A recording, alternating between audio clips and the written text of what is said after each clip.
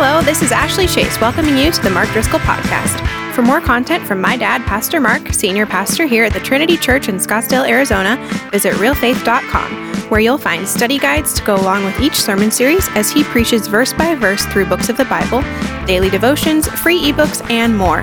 Now grab your Bibles and get ready for today's sermon. There is good news. There is forgiveness of sin. Heaven is open. There's joy for the heart. There's hope for the future. His name is Jesus Christ. He's alive and well right now, and we're really excited to have you join us for Easter. My name's Pastor Mark. I'm so glad to see you. If I've never had a chance to preach a sermon and yell at you for a short bit, thank you so much for joining us. We're just so excited. It's the best day of the year because the most significant event in the history of the world is being celebrated. Jesus Christ said he was God. Jesus Christ said he would die. Jesus Christ said he would rise. And I have such good news. Jesus Christ is alive. Jesus Christ rose from the dead.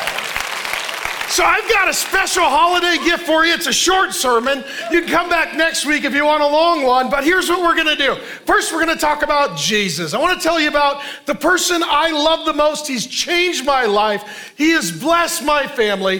He's only and always been good to me, and I want the same for you. Jesus is the most towering figure in the history of the world. I'll tell you a little bit about him. If you wanna learn more, the best place to start is with the Bible, the Word of God.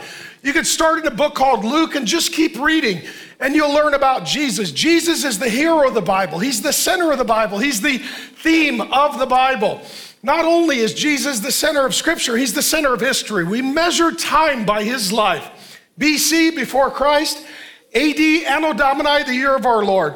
Just think of everyone who's ever lived on planet Earth.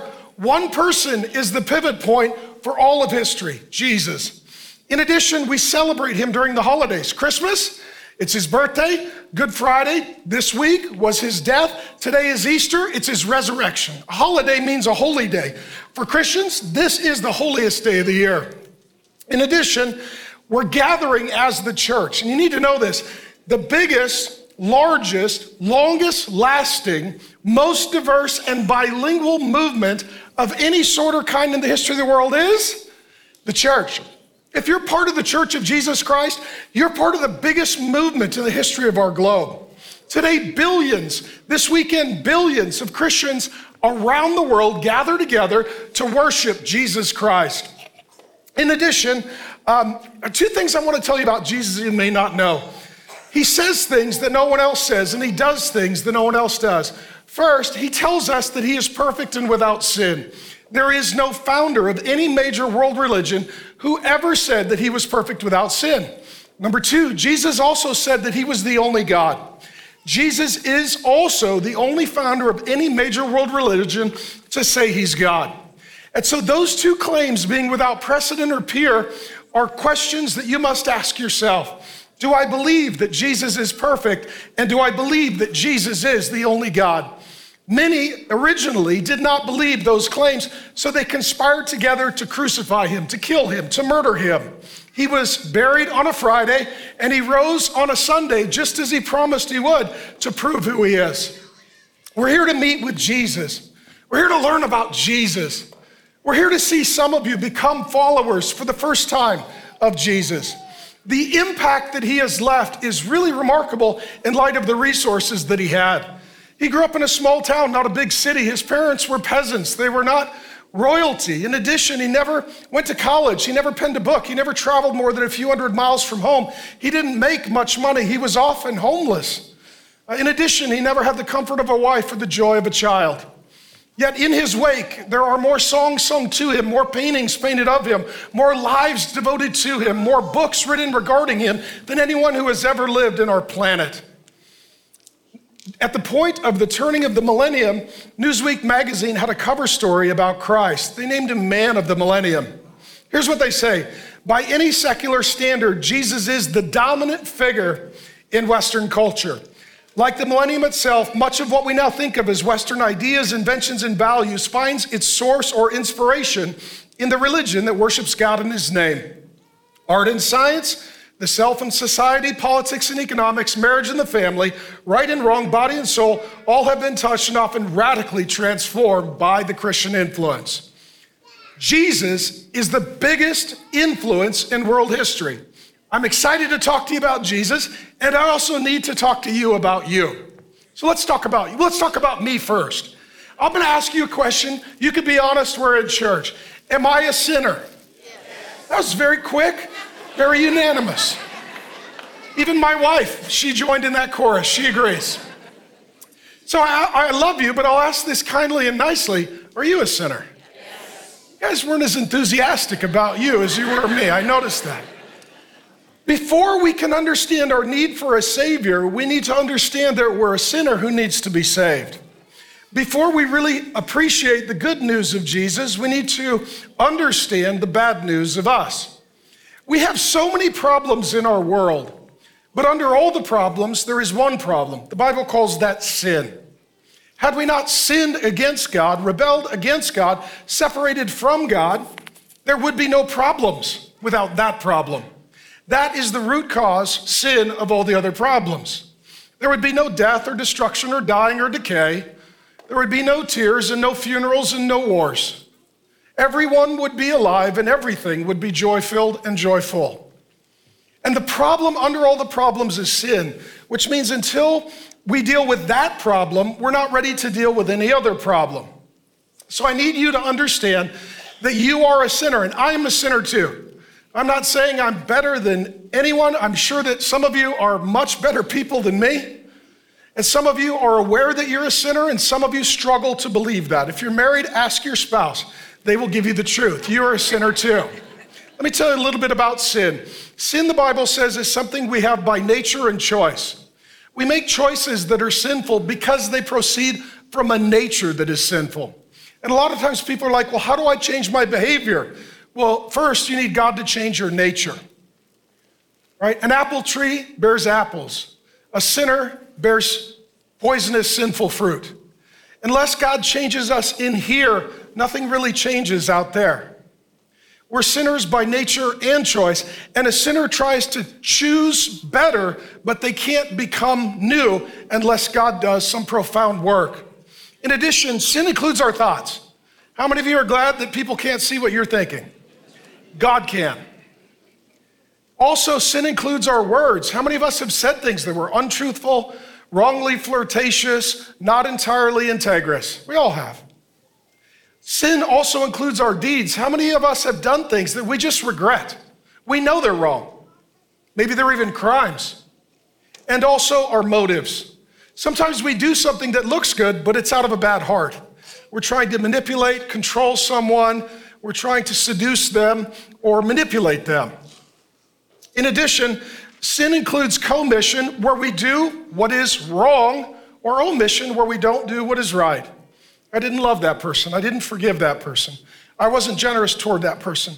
I didn't acknowledge that person. I didn't serve that person. We are sinners by the things that we do and the things that we fail to do. Now, God has given us a conscience. Even if you don't believe the Bible, your conscience continually holds court, and it reminds you and convicts you that you're a sinner.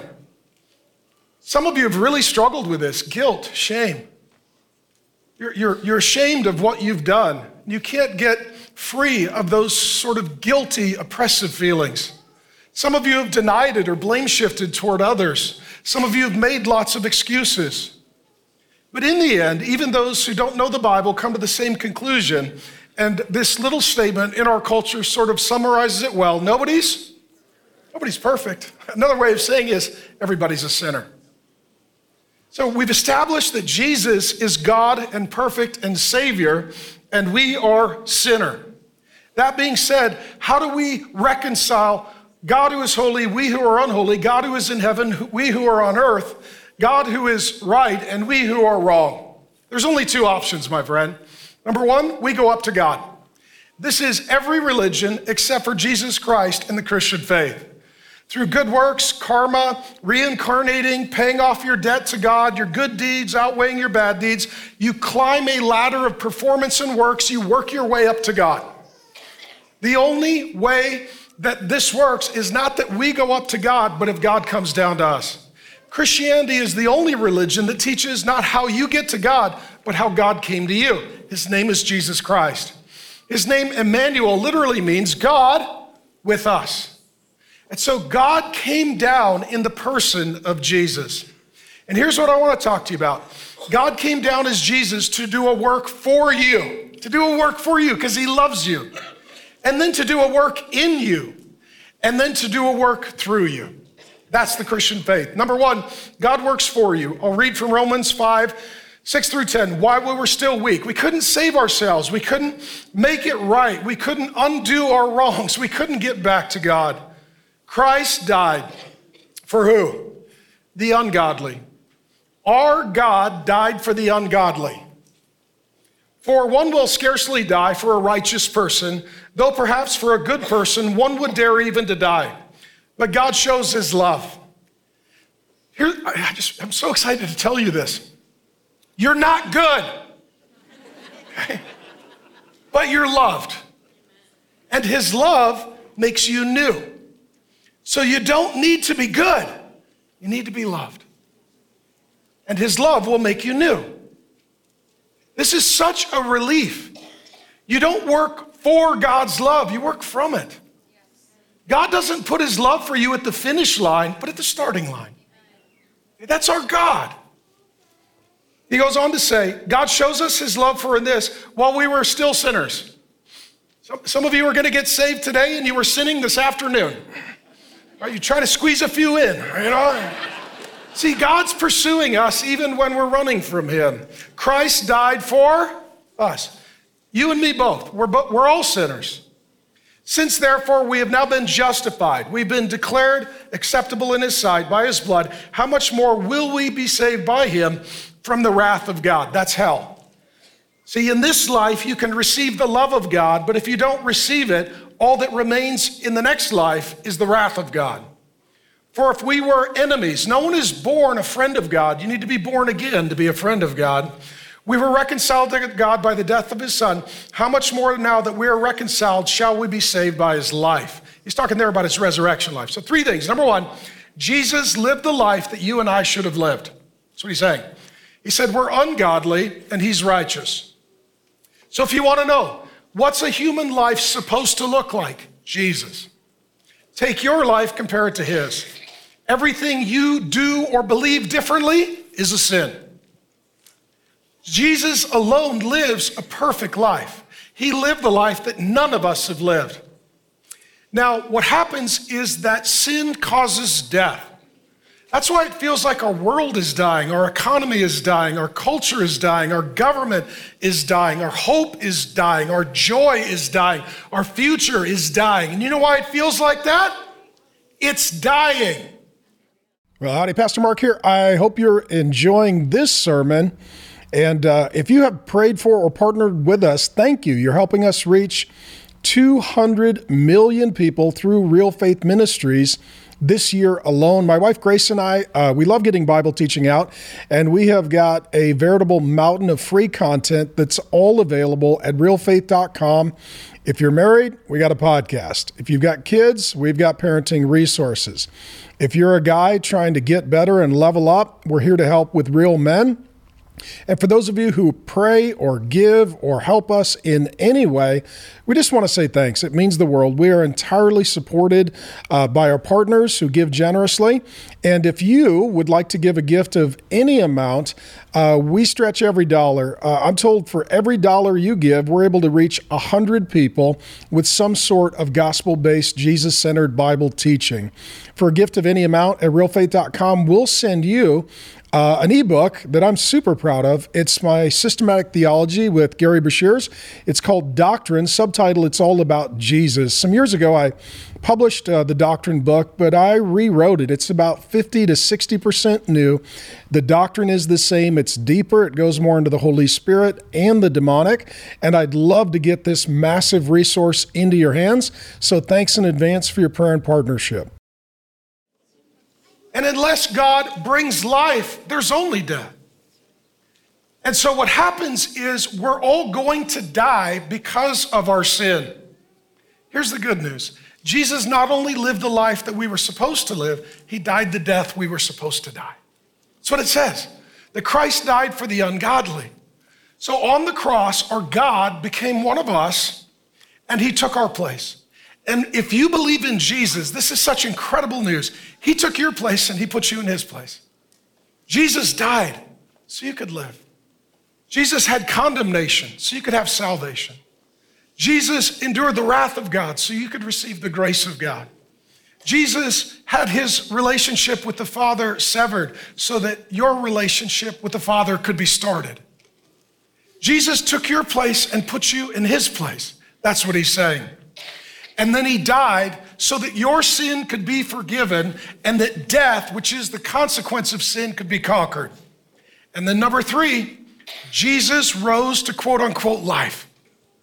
You need to know that Jesus isn't just our dead example. He's our living Lord.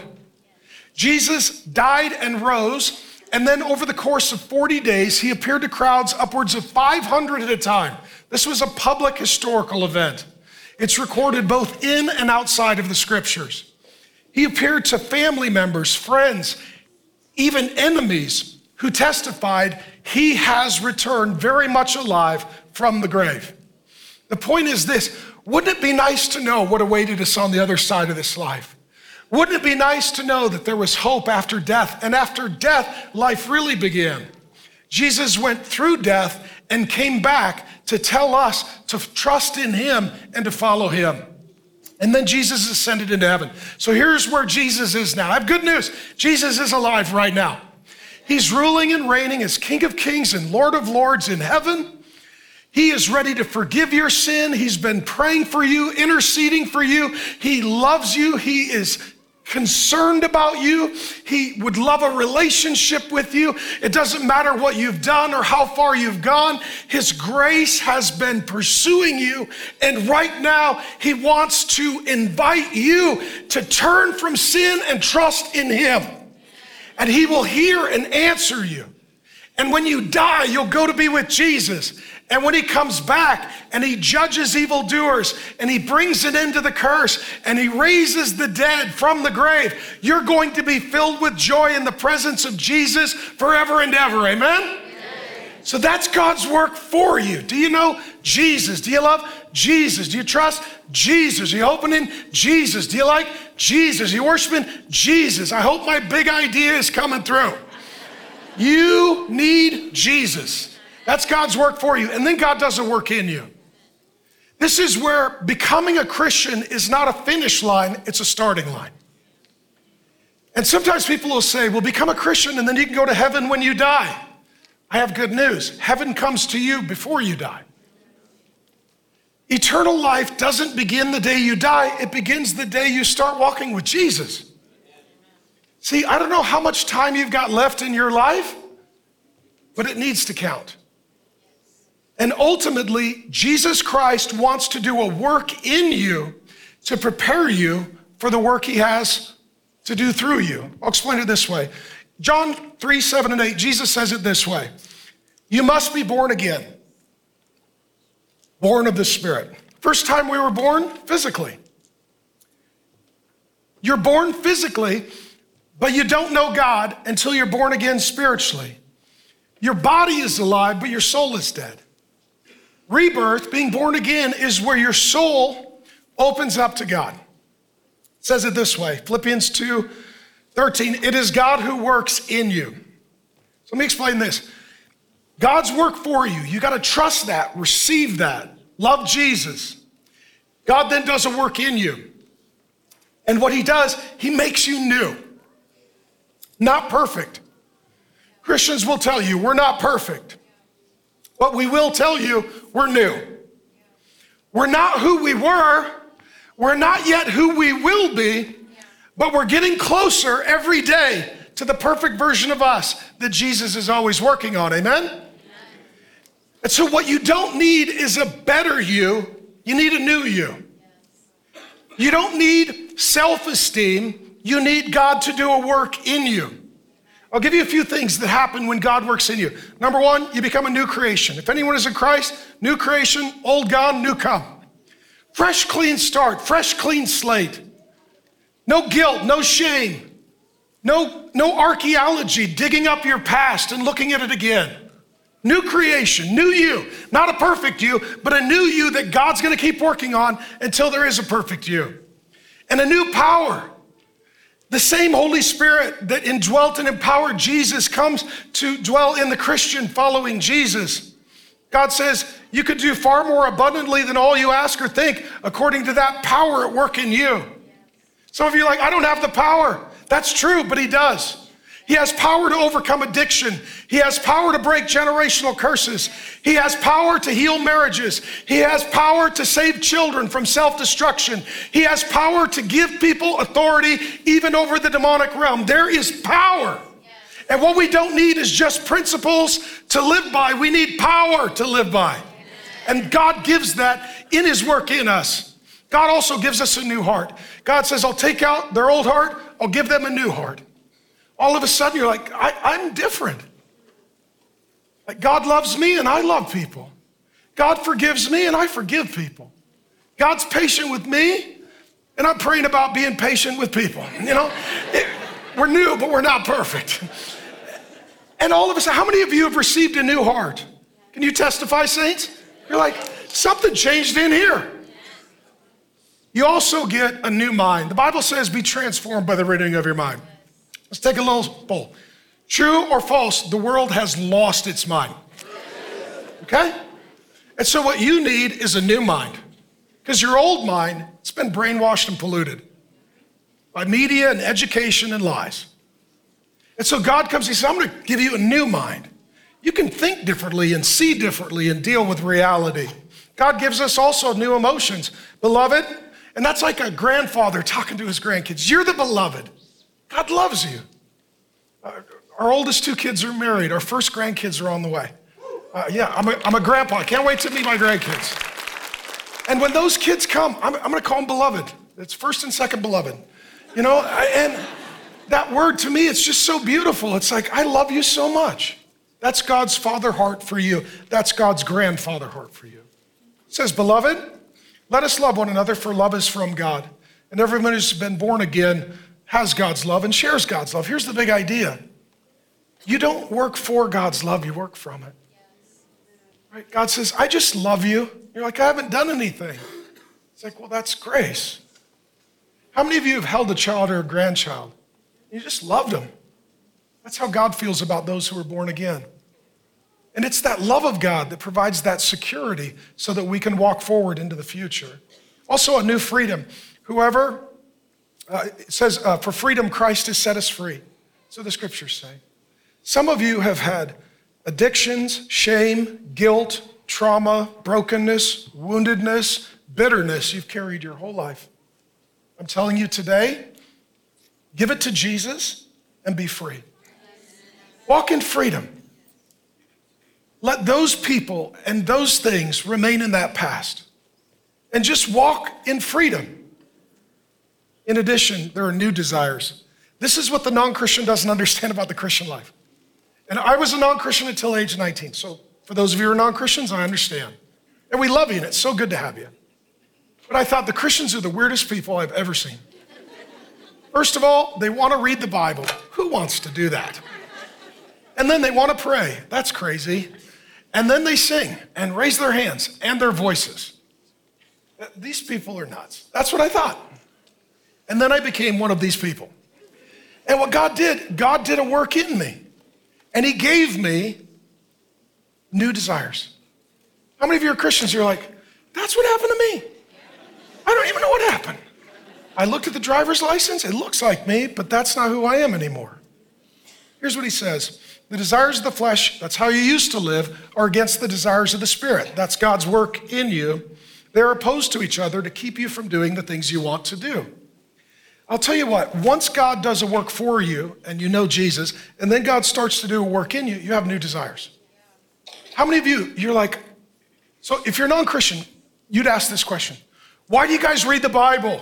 We like to. I know, we're shocked too. Why do you sing? Because we want to. We're really happy and we love Jesus. Well, why do you pray? Hey, if there's a God who will listen and help, we're gonna dial them up a lot, okay? And here's the big idea. Christianity is not a series of things that you don't want to do and have to do. They're a series of things that you get to do and you want to do. We want to pray. We want to sing. We want to read the Bible. We want to love each other. We want to forgive one another. We want to leave here and go to heaven. Amen? Amen. New desires. And then lastly, you get to live a new life. The Bible says, put off your old self and put on your new self. It's like this morning. You took your pajamas off, you put your clothes on. Today's the day for some of you, your old way of life, your old emotional life, your old thoughts, your old relationships, your old patterns, your old addictions, your old compulsions, you're taking those off. And you're putting on, I belong to Jesus now, and he's doing a work in me, and I'm a new person. And then here's the good news. God not only does a work for you and in you, he has good work to do through you. You come from God. You're here for God. You're going to die and stand before God. You can be rewarded in eternity for God. Your whole life now has meaning and value and purpose. You're not an accident. You're a chosen child of God with a destiny. He says it this way. By grace you've been saved through faith. Ephesians 2:8-10. And this is not your own doing. It is the gift of God, not a result of works, so that no one may boast. What he's saying is that's God's work for you. For we are his workmanship. That's God working in us. And dear saint, don't be discouraged. You're not where you will be, but you're not where you were. He's still doing his work. Created in Christ Jesus for good works, which God prepared in advance that we should walk in them. That's God working through you. Let me say how exciting this is. God has a wonderful series of divine appointments in your future. God has ways that he intends to show up and show off. God has people for you to love and serve and give to and bless and encourage. Some of you, God has a spouse for you to marry. He has children for you to raise. He has grandchildren for you to kiss and to hug and to bless. God has ministry for you to do. God has lessons for you to learn. The good news is this: Jesus Christ is alive and well right now, and he is ruling and reigning over everyone and everything. And he's so personal and intimate that he knows you and he calls you and he plans for you by name. And I'm so excited to see what God has for you in the future that he's laid out before you and the legacy that he'll leave in the wake of you. But here's what you need to know. All of it comes down to you and Jesus, my friend. Do you love Jesus? Do you trust Jesus? Are you ready to commit your life to Jesus? I want to talk to two groups of people. Some of you are the prodigals.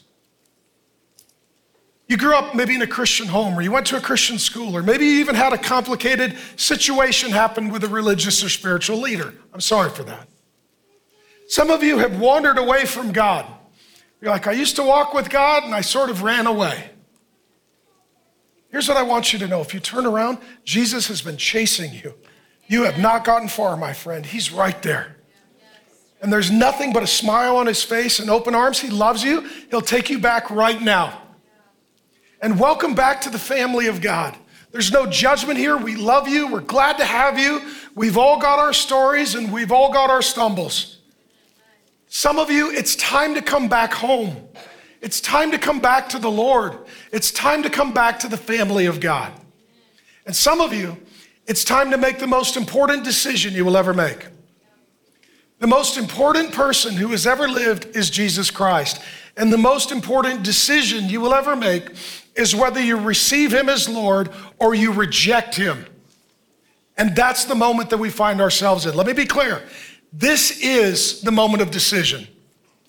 Will you tell Jesus that you're a sinner and receive him as your Savior, or will you reject him to live opposed to him and then die and stand before him to be judged by him? Either Jesus was punished for you or you will be punished for you. I love you. Some of you are wondering, I can see it on your face, like, what are you trying to do, get me converted? Yes, thank you for coming. That's the whole reason we're here. Jesus loves you and you need Jesus. And my question in closing is this: is God starting to do a work in you? You're like, you know what? I haven't thought much about Jesus. You know what? I haven't really loved God. I haven't obeyed God. I haven't followed God. Life without God isn't working. Is God doing a work in you? He's preparing you to receive the work that Jesus has done for you. And the way that we show this in the Christian church is something called baptism. Jesus died, was buried, and rose. When someone is baptized, they're saying, when Jesus died, the old me died. When Jesus got out of the water, I was made clean. And now I identify with Jesus, and one day they're gonna bury me, and I'm gonna rise to be with him and like him and for him forever. I'm telling you, Jesus Christ is returning. This world cannot endure forever. Things can't continue in decay and decline. The only hope for this world is not in this world.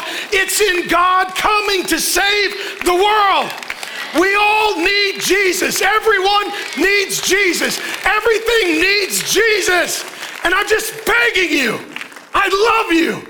I care for you. I'm passionate for you. I'm yelling not because I'm angry, but because I'm worried. How do you live without Jesus? How are you going to make it through this world without Jesus?